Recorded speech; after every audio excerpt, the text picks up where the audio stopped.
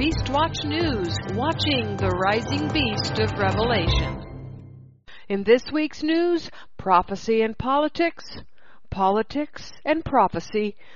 The Bible describes the end times wars in many places. I usually turn to Daniel, Ezekiel, Zechariah, and Revelation.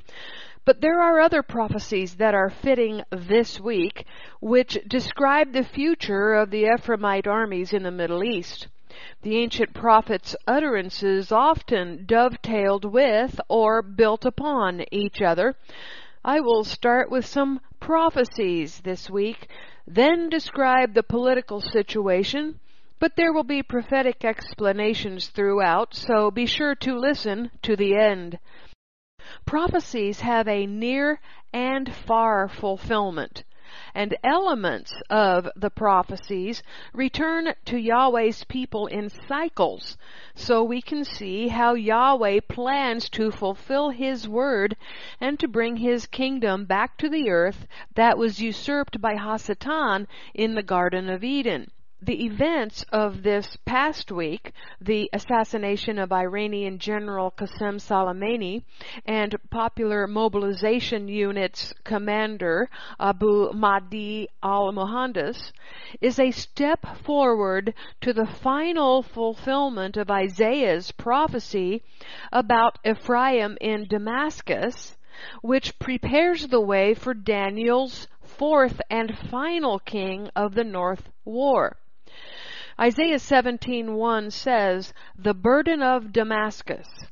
Behold, Damascus is taken away from being a city, and it shall be a ruinous heap." We have been watching Damascus being a burden to the United States ever since President Obama instigated the Arab Spring. Syria remains the only country still at war because of it. The first fulfillment of Isaiah's 17:1 prophecy was in 730 BC, when the Assyrians conquered the Confederate Syrians and Ephraimites. This was 8 years before the Assyrians finally captured and exiled the Ephraimites from 722 BC to 720 BC. Today, the Assyrian and Syrian regions' populations still exist separately, but as allies. Iranians are mostly Persians, but there is a mixed population of other people groups as well, even Jews. The Assyrian presence in Iran goes back 4,000 years, and Iran is still home to a population of ancient Assyrians. Current estimates of the Assyrian population in Iran range from 32,000 to as many as 50,000. The Iranian capital, Tehran, is home to the majority of Iranian Assyrians. However, approximately 15,000 Assyrians reside in northern Iran, in Urmia, and various Assyrian villages in the surrounding area. The ethnic minority of Assyrians has a seat in Iran's parliament. Daniel is not the only prophet to prophesy about the king of the north. Isaiah also prophesies about him while not calling him by that name. Isaiah 19:23 says, "In that day there will be a highway out of Egypt to Assyria, and the Assyrian shall come into Egypt, and the Egyptian into Assyria, and the Egyptians shall serve the Assyrians." The Assyrians here refers to the area in which they still live, Iran, Tehran. Thus, this prophecy will be fulfilled in the end of days with Iran.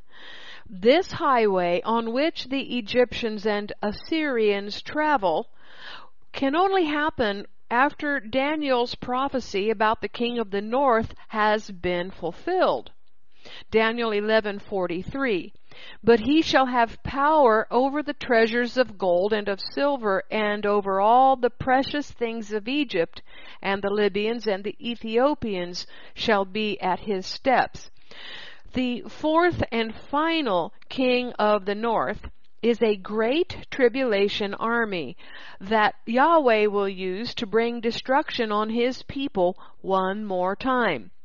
The 4+1 coalition, Iran, Iraq, Syria, Hezbollah, plus Russia, will control Egypt's economy after the invasion, which will lead to the interchange specified in Isaiah 19:23. In other words, Egypt will serve Iran in the end of days.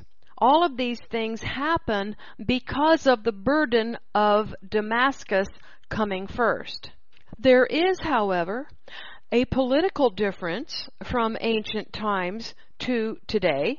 In Isaiah 17 verse 1, anciently, the Syrians and Ephraimites were allies against the house of Judah. The modern head of the Ephraimites, the United States, was in alliance with Syria until the Arab Spring, and was also allied with the UN-created modern state of Israel.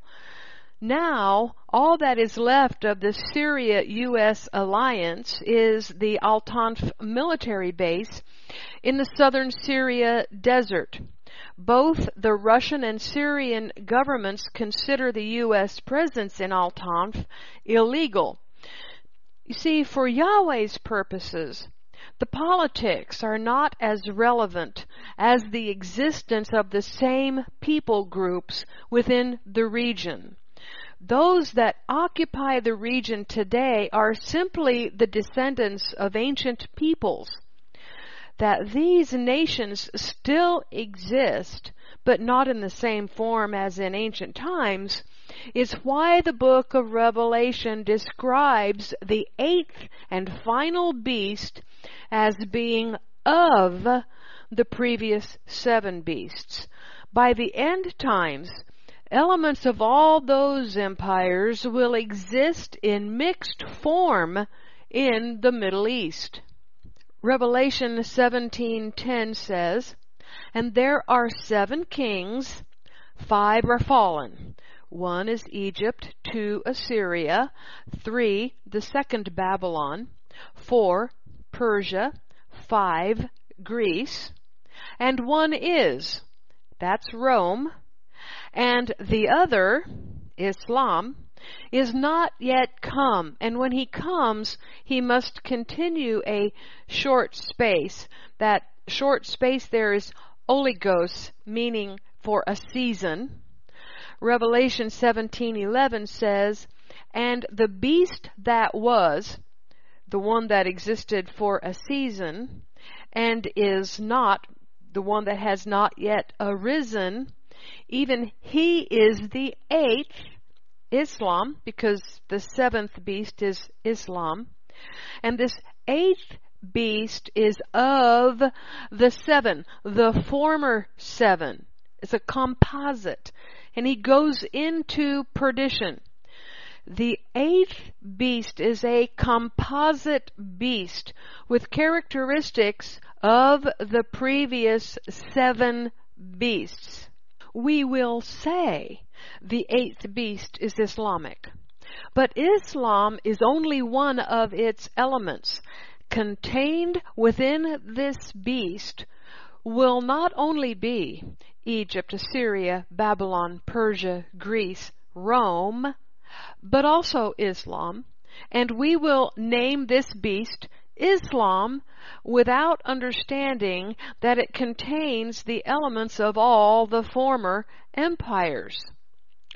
The near fulfillment in ancient times of the fall of Damascus did not completely destroy that city at that time, as the prophecy says will be at some time in the future. Otherwise, the same Damascus would not exist today. Damascus will totally cease by the end of the Battle of Armageddon, when all of Israel's enemies will be destroyed. Damascus will cease. So the complete fulfillment of the prophecy about Damascus ceasing to be a city still has to occur. It has to be finished.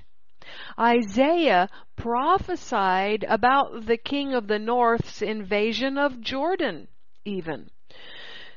Isaiah 17:2 says, "The cities of Aroer are forsaken. They shall be for flocks, which shall lie down, and none shall make them afraid." According to the IVP BBC commentary, the Assyrian campaign through Transjordan, that's what they used to call Jordan, Transjordan, would have naturally included the capture of the strategic fortress site of Aroer on the Arnon, which is 3 miles southeast of Dibon and 2.5 miles east of the King's Highway, that highway that will stretch from Egypt to Assyria or to Iran. It guarded the passage through the valley of the Arnon and controlled the border between Moab and Ammon. There was an earlier invasion of the territories of Moab and Ammon by the Assyrians at the time of the captivity of Syria and the house of Israel. The far fulfillment that will complete Isaiah's prophecy will come when the composite Persian-Assyrian Syrian army that is known today as the 4+1 coalition and in the book of Daniel as the king of the north invades Jordan again, according to Daniel 11:41. Isaiah 17:3 says, "The fortress also shall cease from Ephraim, and the kingdom from Damascus, and the remnant of Syria. They shall be as the glory of the children of Israel, says the Lord of hosts." The fortress, Mibsar in Hebrew, in the end of days is the Al-Tanf U.S. military base, which is the last bastion of Ephraim's, America's, control. Ephraim is being run out of Damascus. Ephraim's fortress is in the process of ceasing along with Damascus. The nation of Syria will cease to exist. Damascus will no longer and never again will be a capital city. Syria's new capital will be Jerusalem when Tehran sets up its tent from Jerusalem to the Mediterranean Sea, Daniel 11:45. I want to go down a short rabbi trail here to explain why the King of the North's tent is from Jerusalem to the Mediterranean Sea in Daniel 11:45. It does not include the West Bank. Why? Because the King of the North will invade Israel when the U.S. and Israel are at war with the Palestinians. The King of the North will win that war, then divide the land of Yahweh between the Palestinians and itself. You see, everybody gets involved in dividing Yahweh's land. Thus, everybody will suffer because of it. You don't steal Yahweh's land. Isaiah 17:4 says, "And in that day," that's tribulation, in that day is tribulation phrase, "it shall come to pass that the glory of Jacob shall be made thin, and the fatness of his flesh shall wax lean." Who is Jacob? Both houses, Judah and Israel. America's economy will fail after the Gog-Magog war, and Mystery Babylon will be putting all of its resources into the building of the Jewish temple and war. Their coffers will dwindle to little or nothing. I suspect their national debts will rise as they borrow money from other nations to continue putting on the face of wealth. The reason I have given this brief overview of the prophecies regarding Damascus and Ephraim is to help you understand current events in light of the prophecies. President Donald Trump, the current head of the westernized Ephraimite House of Israel nations, achieved a major step toward the fulfillment of prophecy when he ordered the assassination of General Qasem Soleimani, the second highest official in Tehran.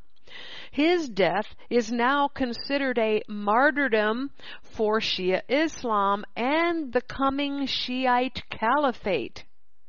Now, let's get to the political elements. The U.S. airstrike that killed Iranian General Qasem Soleimani also killed another key figure in Iran's role in the Middle East, Abu Mahdi al-Muhandis, who had traveled to Baghdad International Airport to meet Soleimani. Deputy head of the Popular Mobilization Units, a mostly Shiite group of pro-Iranian paramilitaries in Iraq, Muhandis was an important key to Iran's penetration of Iraq, a figure similar to what Hassan Nasrallah is to Lebanon. His death has gone less noticed because it was overshadowed by Soleimani's, but it is no less important. Muhandis was important because for years he helped build up not only his own armed militia Kataib Hezbollah, but also transformed the PMU into an official force that can project power throughout Iraq and Syria. His troops number over 100,000, according to this report.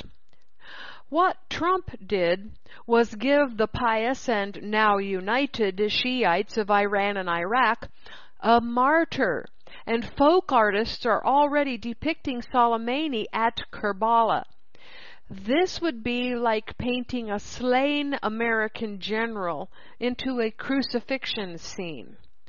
The PMU's headquarters is in Iraq, whose government is Shiite-ruled. Both Iran and Iraq lost a major official, which is why the Iraqis feel the loss. Hell has no fury like a Shiite scorned or assassinated. The Middle East's Muslims are in a major uproar. Sunnis in the south are expressing concern about a Shiite invasion, and some are using their mosque pulpits for anti-Shiite stump speeches and to calm fears. Saudis, Jordanians, and Egyptians have known for a long time this showdown between the Shias and Sunnis is coming. Iraq's Shiite-controlled parliament made threats to its members. Sarkot Shams, a Kurdish member of the Iraqi parliament, received a text on his phone with an unmistakable and personal threat. Vote to oust the Americans or else. They were saying, either you're going to side with the people or you will be considered traitors and your houses will be burned, Shams said.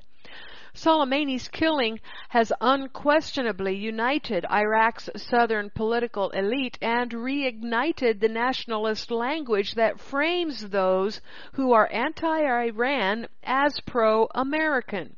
Shams said that ahead of the parliamentary session, pro-Iranian members of the parliament warned him that a vote against the U.S. withdrawal would be considered close to treason. Our WhatsApp groups were saying we will publish all the names. Whoever didn't attend the session will be considered a traitor or someone working for foreign powers, Shams said. Shams ultimately stayed away, along with at least 150 other legislators who boycotted the vote. But inside the parliament, the atmosphere resembled a political rally, with lawmakers chanting, "Yes, yes, Soleimani, no, no, America."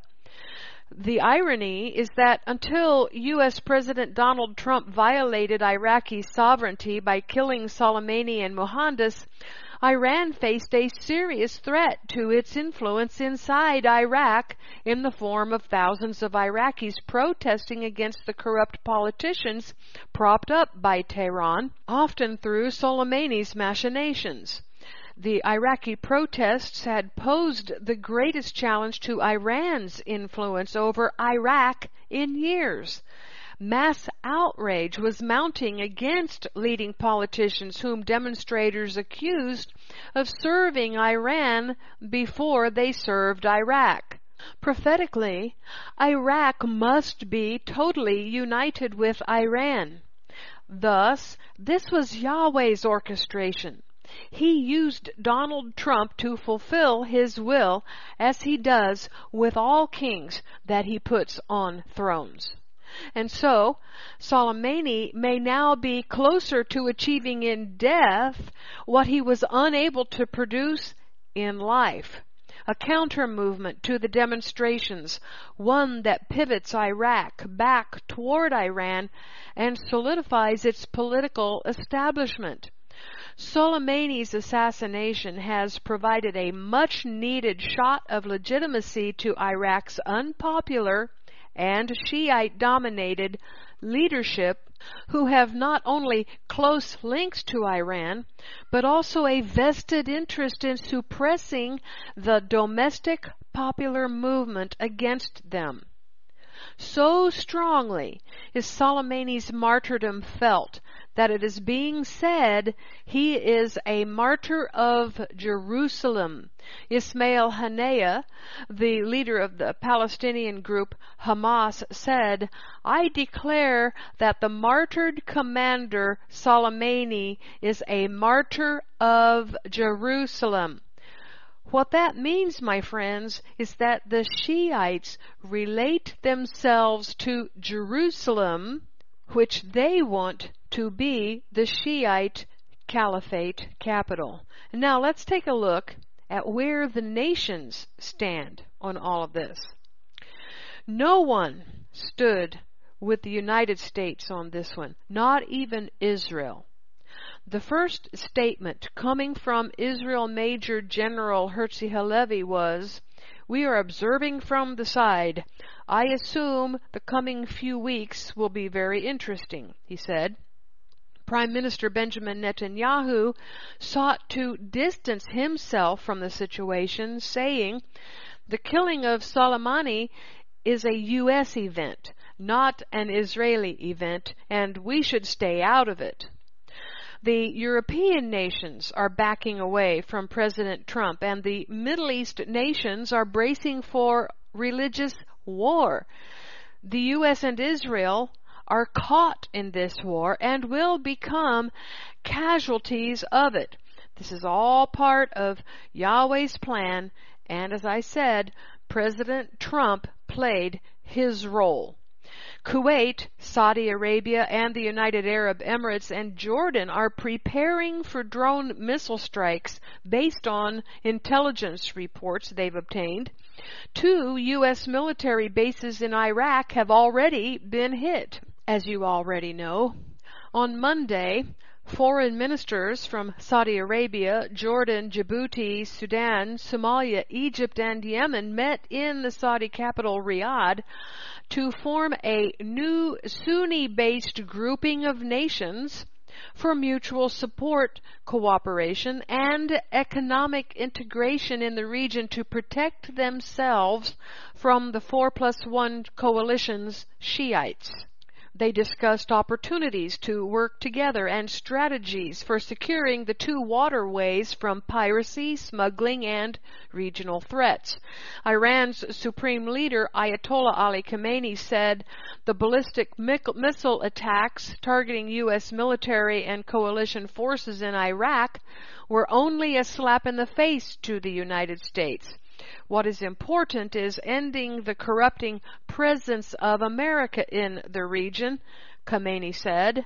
Iran has managed to shut up America's allies, keeping them quiet right now because Iran warned countries that sided with the U.S. in the assassination of Soleimani could face far-reaching consequences. What kind of consequences? EU-Iran trade, Shiite uprisings in European countries, killing of European and American citizens visiting the Middle East. Travel warnings have been issued by the U.S. and some European nations, and some flights have been canceled.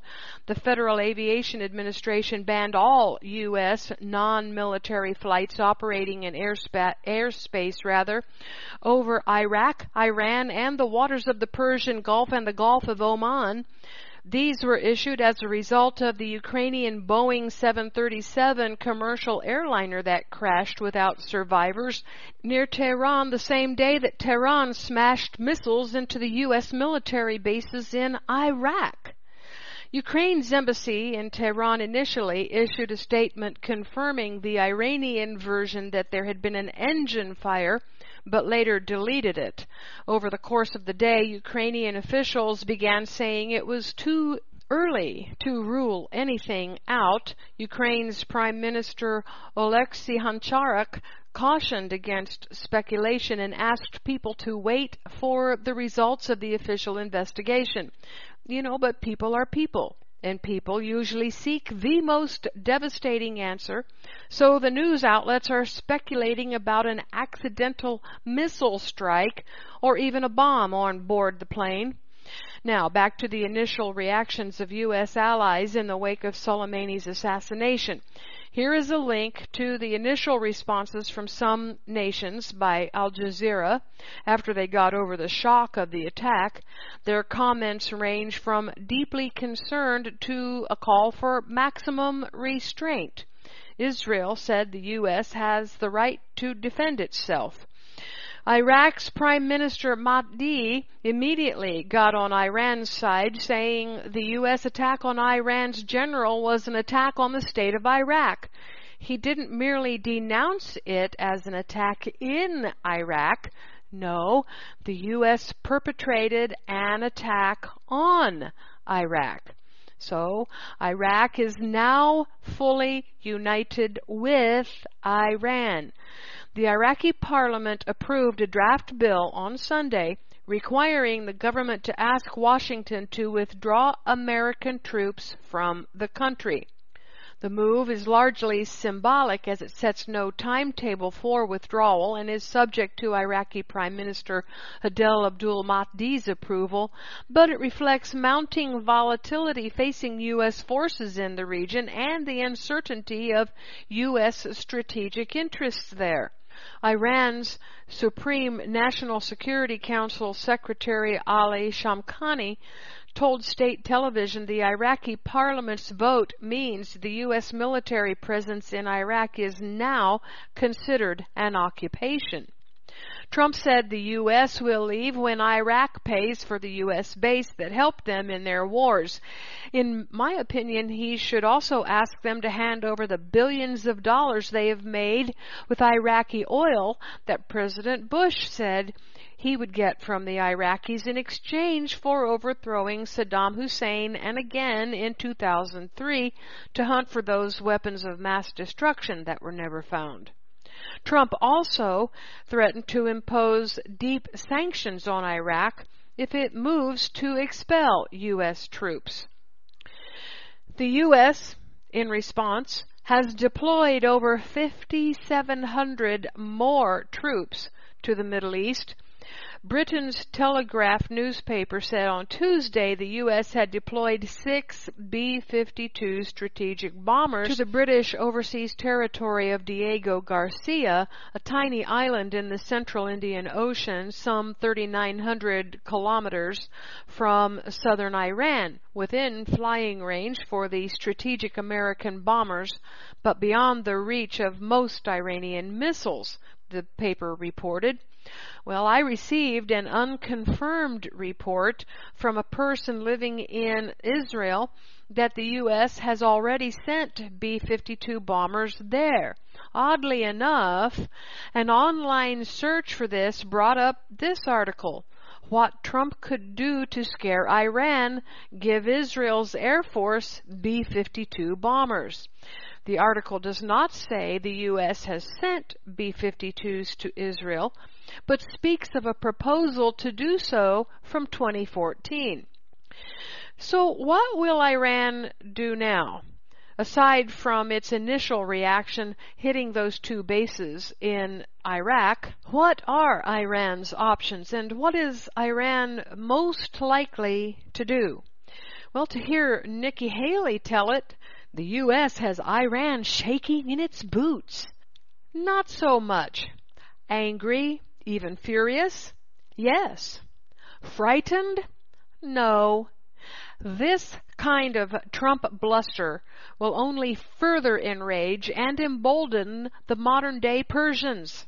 Historically, they are not known for backing down from a fight. As the end times equivalent of Persian King Cyrus, people would do well to remember that he was a warmonger, never having any peace in his kingdom from the time he took the throne. Yep, Trump is proving to be just like Cyrus, but there is one difference. As the Cyrus-like character, Trump is no match for the ancient Medo-Persians, today's Russians and Iranians. Together, they will bring America to its knees before killing her off completely, but only when they are ready. The Iraq missile strike on the 2 U.S. bases is only the beginning. Iran will now continue to vent its fury until it is ready for its major strike on the U.S. and Israel. Iran has proxy militias throughout the Middle East and North Africa. Expect Iran to coordinate these militias to attack in an attempt to weaken the U.S. military and avenge Soleimani's assassination. These are the same militias that appeared to have triggered Soleimani's death by attacking, then storming the U.S. Embassy in Baghdad 2 weeks ago. Now they're still under his command in his death. According to Ariane Tabatabai, a scholar at the Rand Corporation who has studied Iran's military doctrine, the Iranians don't lash out. I suspect whatever will happen, and there's no doubt in my mind that there will be a response, won't be some knee-jerk action to appease a domestic audience, but will instead reflect a more strategic, more careful, planned approach, she said.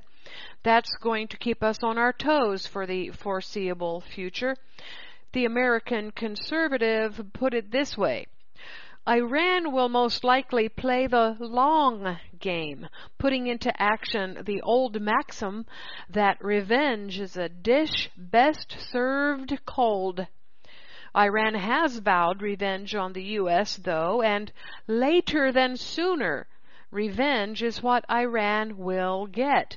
Soleimani's daughter, Zainab Soleimani, who is a U.S. citizen, reportedly made a comment during a televised address she delivered at funeral services for her father in Tehran, saying, "The families of the American soldiers will spend their days waiting for the death of their children."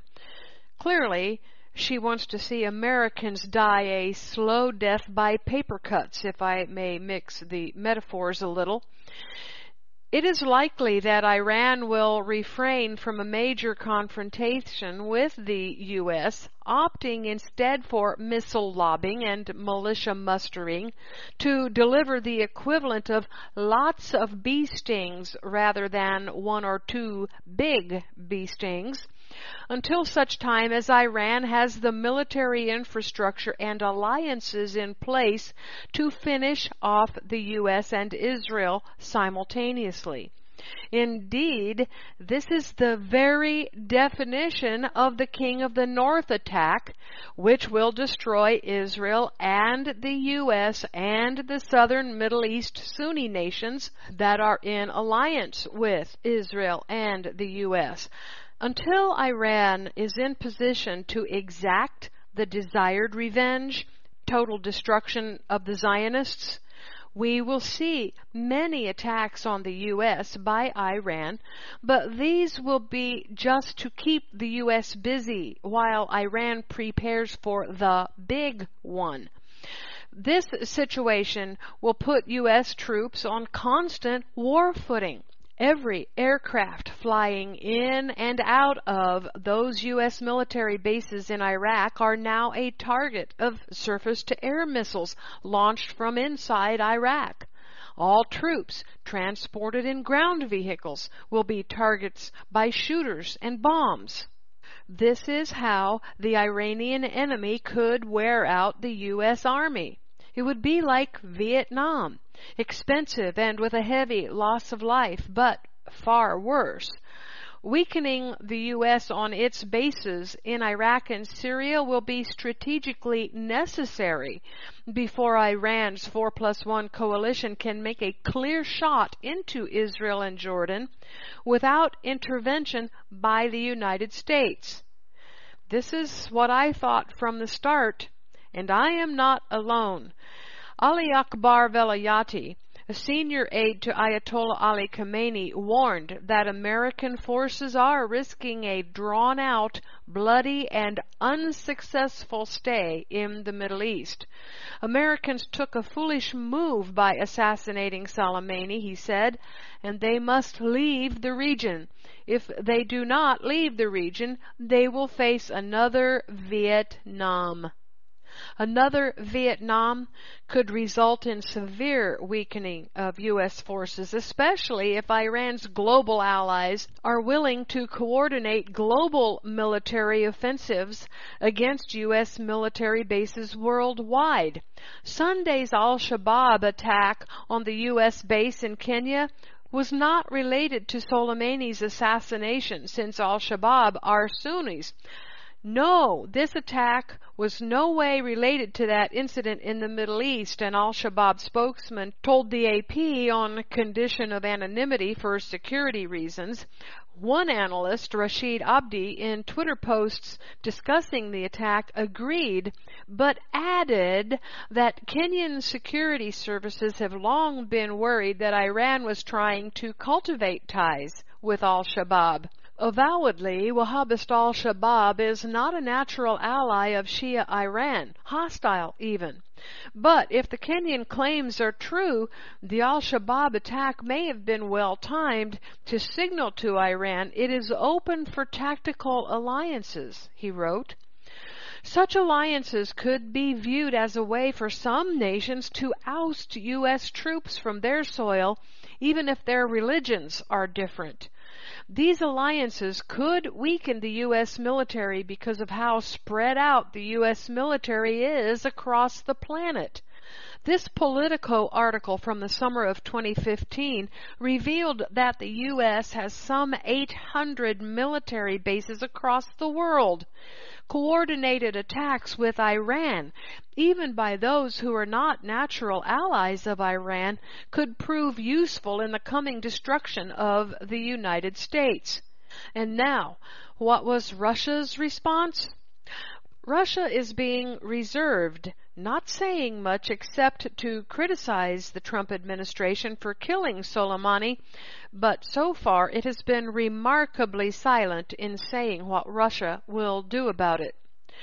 Hezbollah's Hassan Nasrallah, the leader of the Iran-backed Hezbollah terrorist organization, said on Sunday that the United States' killing of Soleimani marked the start of a new war on the U.S. in the Middle East and claimed that Israel had requested that the U.S. kill Soleimani.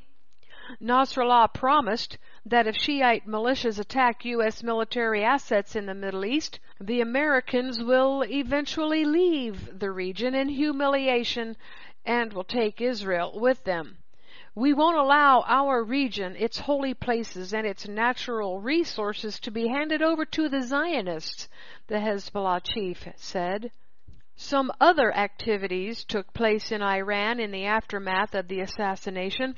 Iran said on Sunday it will forgo now the limit on the number of centrifuges in operation, meaning it is now in full nuclear progress again.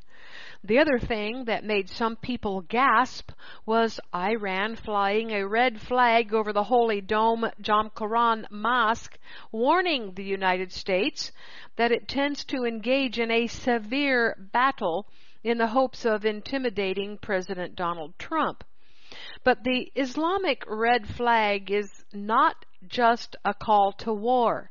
It is a call to religious war, and not just jihad, holy war, but an all-out caliphate war, and the final one being able to deliver the Shiite Mahdi. President Trump set the stage for the final battles before the coming of Yeshua the Messiah. At some point, when the United States and Israel are fighting the Gog-Magog war in the West Bank, will come an attack from the King of the North. Earlier, I quoted that Iran will take revenge as a dish best served cold.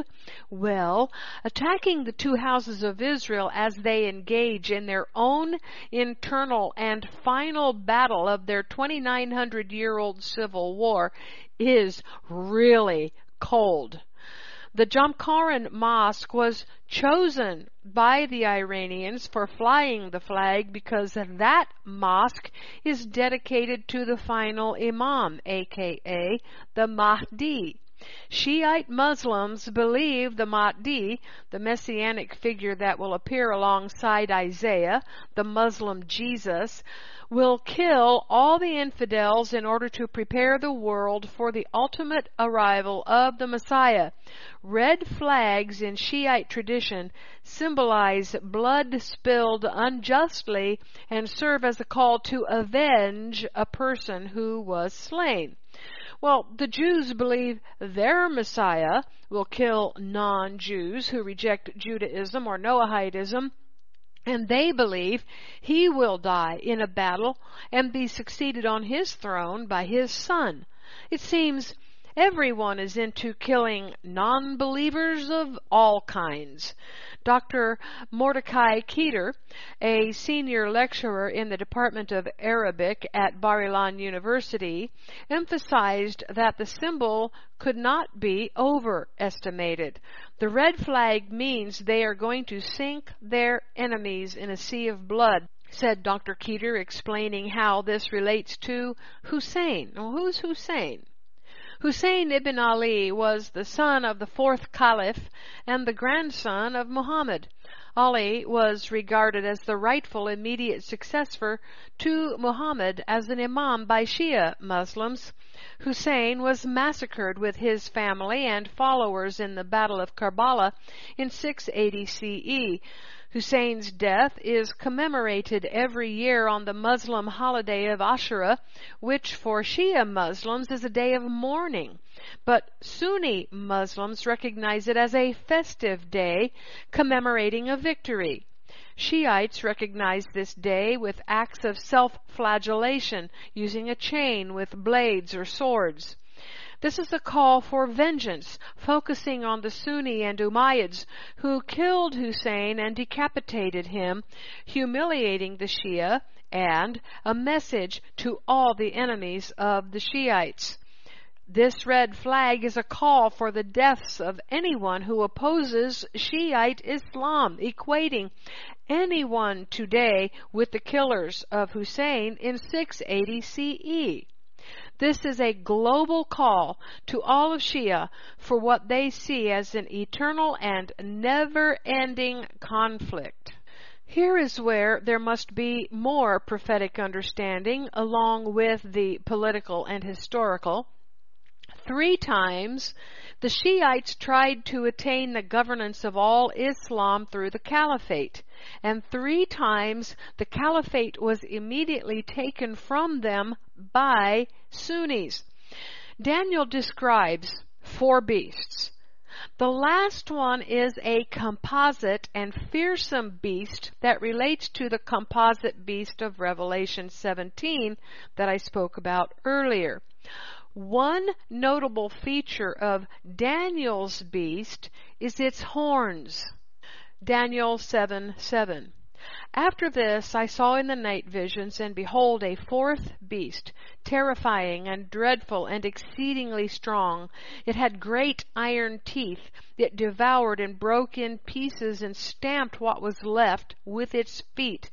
It was different from all the beasts that were before it, and it had 10 horns. Before I read verse 8, those iron teeth relate to the teeth of the bear, symbolizing Daniel's second beast, the Medo-Persians. But now that bear's teeth are much stronger. They are made of iron, suggesting a relationship to the Mahdi Messiah, who rules with iron, like Yeshua, who comes ruling with a rod of iron. Verse 8, I considered the horns, and behold, there came up among them another horn, a little one, before which 3 of the first horns were plucked up by the roots. And behold, in his horns were eyes like the eyes of a man, and a mouth speaking great things. This horn man is the Mahdi, or one with much power. Those 3 plucked up horns were Shiite caliphates that never grew to govern. There have been 10 major caliphates in Islamic history, the same number as those 10 horns. Another one is coming, an 11th. 3 of the same kind, Shiites, were plucked up before, which is why this one goes forth with such rage. Look, all wars lead to Jerusalem. President Trump is Yahweh's anointed to bring America and Israel to the brink of destruction, so their punishment can be finished. Daniel 9:24 says, 70 weeks are decreed as to your people and as to your holy city to finish the transgression, that's Pesha, rebellion, also sometimes translated as national revolt, and to make an end of sins, kata'ah, offenses, sometimes translated as habitual sins or crimes, and to make atonement for iniquity, avon, perversity, and to bring in everlasting righteousness, and to seal up the vision and prophecy, to anoint the most holy. Kafar, atonement, in this verse, is also used as reconciliation.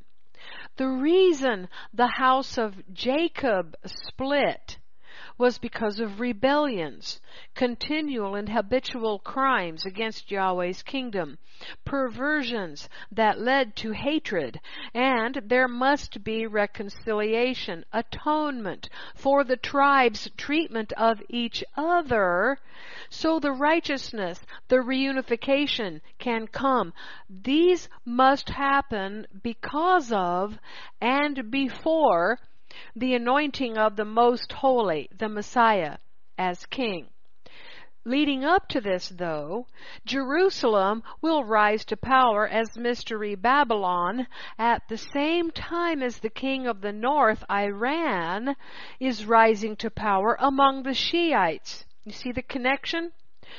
Mystery Babylon's wickedness must become so great and so evil that her demise will be seen by all Israelites and all nations as Yahweh's divine wrath, followed by His mercy when He pours out His Spirit on the reunited house of Jacob.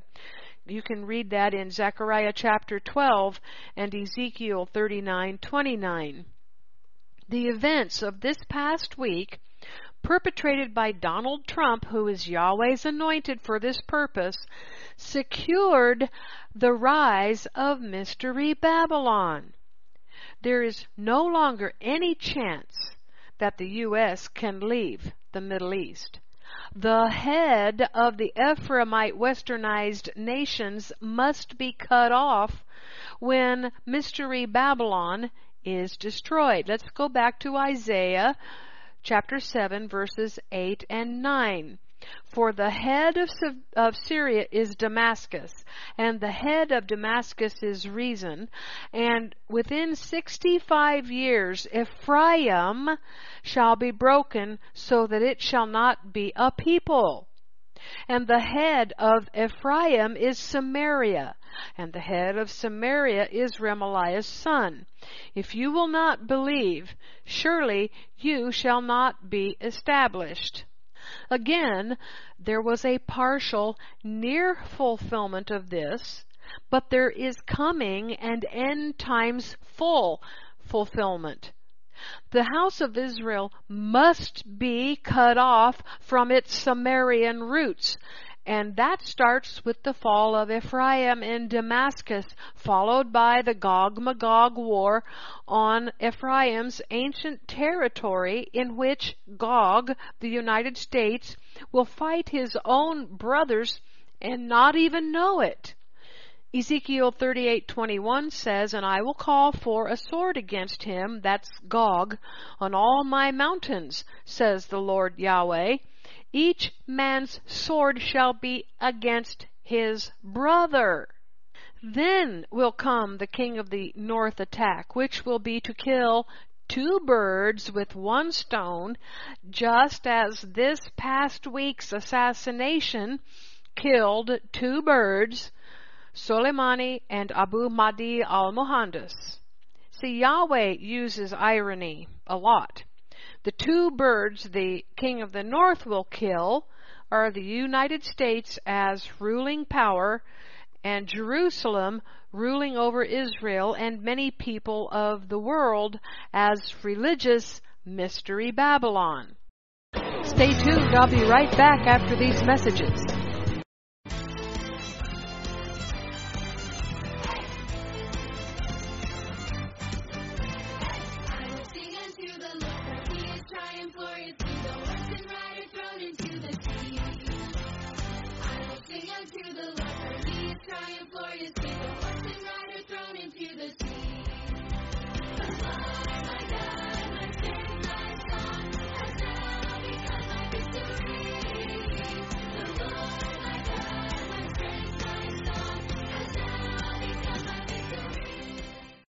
Thank you for listening to the Jerusalem Report on Beast Watch News. Full news coverage with a Hebraic perspective of the headlines fulfilling Bible prophecy. Remember to financially and prayerfully support Beast Watch News for keeping you up to date. Send your donation to Beast Watch News today. It takes money to operate this ministry, and your help is much appreciated. Now, before I go, I want to bring you up to date on another way that the religious war between the 2 houses is upticking. This is about anti-Semitism once again. While war is upticking in the Middle East, America's internal war is still upticking. One component of America's destruction comes from within. Many have been working to crumble the U.S. from within, starting with Russia during World War II. That's Balaam's tactic of getting Yahweh's people to bring curses on themselves. I won't recount here the hideousness of Ephraim's sins. However, the Jews, the house of Judah, are now exerting major pressure on America's fall. This week, capitalism became the Semites' enemy. Jewish author Aaron Friedman writes in this article on JacobinMagazine.com, "To defeat anti-Semitism, we must defeat capitalism. Anti-Semitism endures because capitalist oppression needs a scapegoat. Only by democratizing the economy can the ancient hate finally be extinguished." He writes, "The violent decades of capitalist expansion saw some of history's most infamous pogroms, from the Dreyfus Affair in France to the Kishinev pogrom in Russia, racial pseudoscience offered a new way to ostracize the Jew, and the era's oppressive industrialists stoked mass fury against Jews to guard against social revolution. Right-wing elites in Russia eagerly promoted the protocols of the Elders of Zion to ensure that, as the writer Aurora Levins Morales writes, peasants who go on pogrom against their Jewish neighbors won't make it to the nobleman's palace to burn him out and seize the fields. Socialists of the day understood the danger of working-class anti-Semitism. It was the German Social Democrats who circulated the saying that anti-Semitism is the socialism of fools, yet Jew hatred would prove a durable weapon for the capitalist class, deployed as predictably as the state police during times of trouble. Yep, there goes the American way of life, and now the Talmud's answer to the world's growing anti-Semitism. Here is the title to this breaking Israel News article: Massive Jewish celebration around the world is the ultimate response to growing anti-Semitism. The article says, every 7.5 years, Jews around the world get together to celebrate finishing learning the daily cycle of the Babylonian Talmud. The largest gathering takes place in MetLife Stadium in New York, where 90,000 plus Jews gathered there to celebrate Torah learning. You see, the Jews equate the Talmud with the Torah. The elect must not do this. The Talmud is Jewish mysticism from Babylon, which leads away from Yahweh, not to Him, and it upholds Phariseeism, rabbinics, which comes straight out of Greece under the ancient Hasmoneans that Israel is now reviving. The article continues, this is the ultimate Jewish answer to growing anti-Semitism, celebrating the pinnacle of our existence, the Torah. Our message to our enemies is simple. No anti-Semitism will ever intimidate us. We are the eternal people connected to the Torah, and no hatred or violence against us will ever break us. And they are right. It will take Yahweh's own hand to destroy them. Religious mystery Babylon. People will never be able to do it.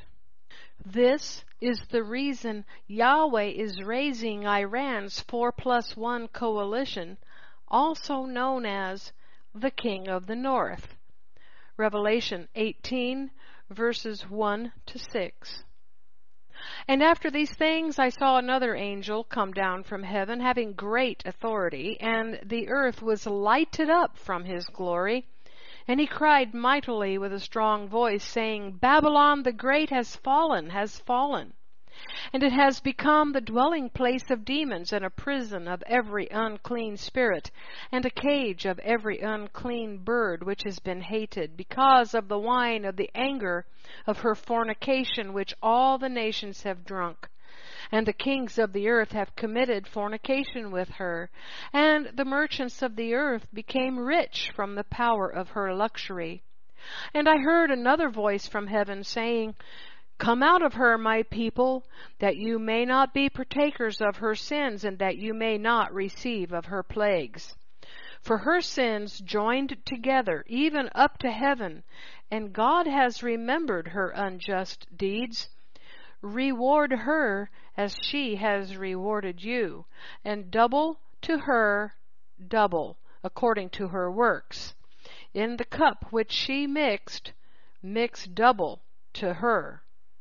Everyone under Yahweh's hand is now working toward this goal, this destruction, to usher in our King of Kings and Lord of Lords, Yeshua, our Savior, Redeemer, Deliverer, Wonderful, Counselor, the Mighty God, the Everlasting Father, the Prince of Peace, and on whom will rest the governance of His righteous kingdom. That's it for this Beastwatch News Update. This is Kimberly Rogers Brown signing off. Click over to BeastWatchNews.com for full comprehensive coverage of all the headlines fulfilling end of days Bible prophecy.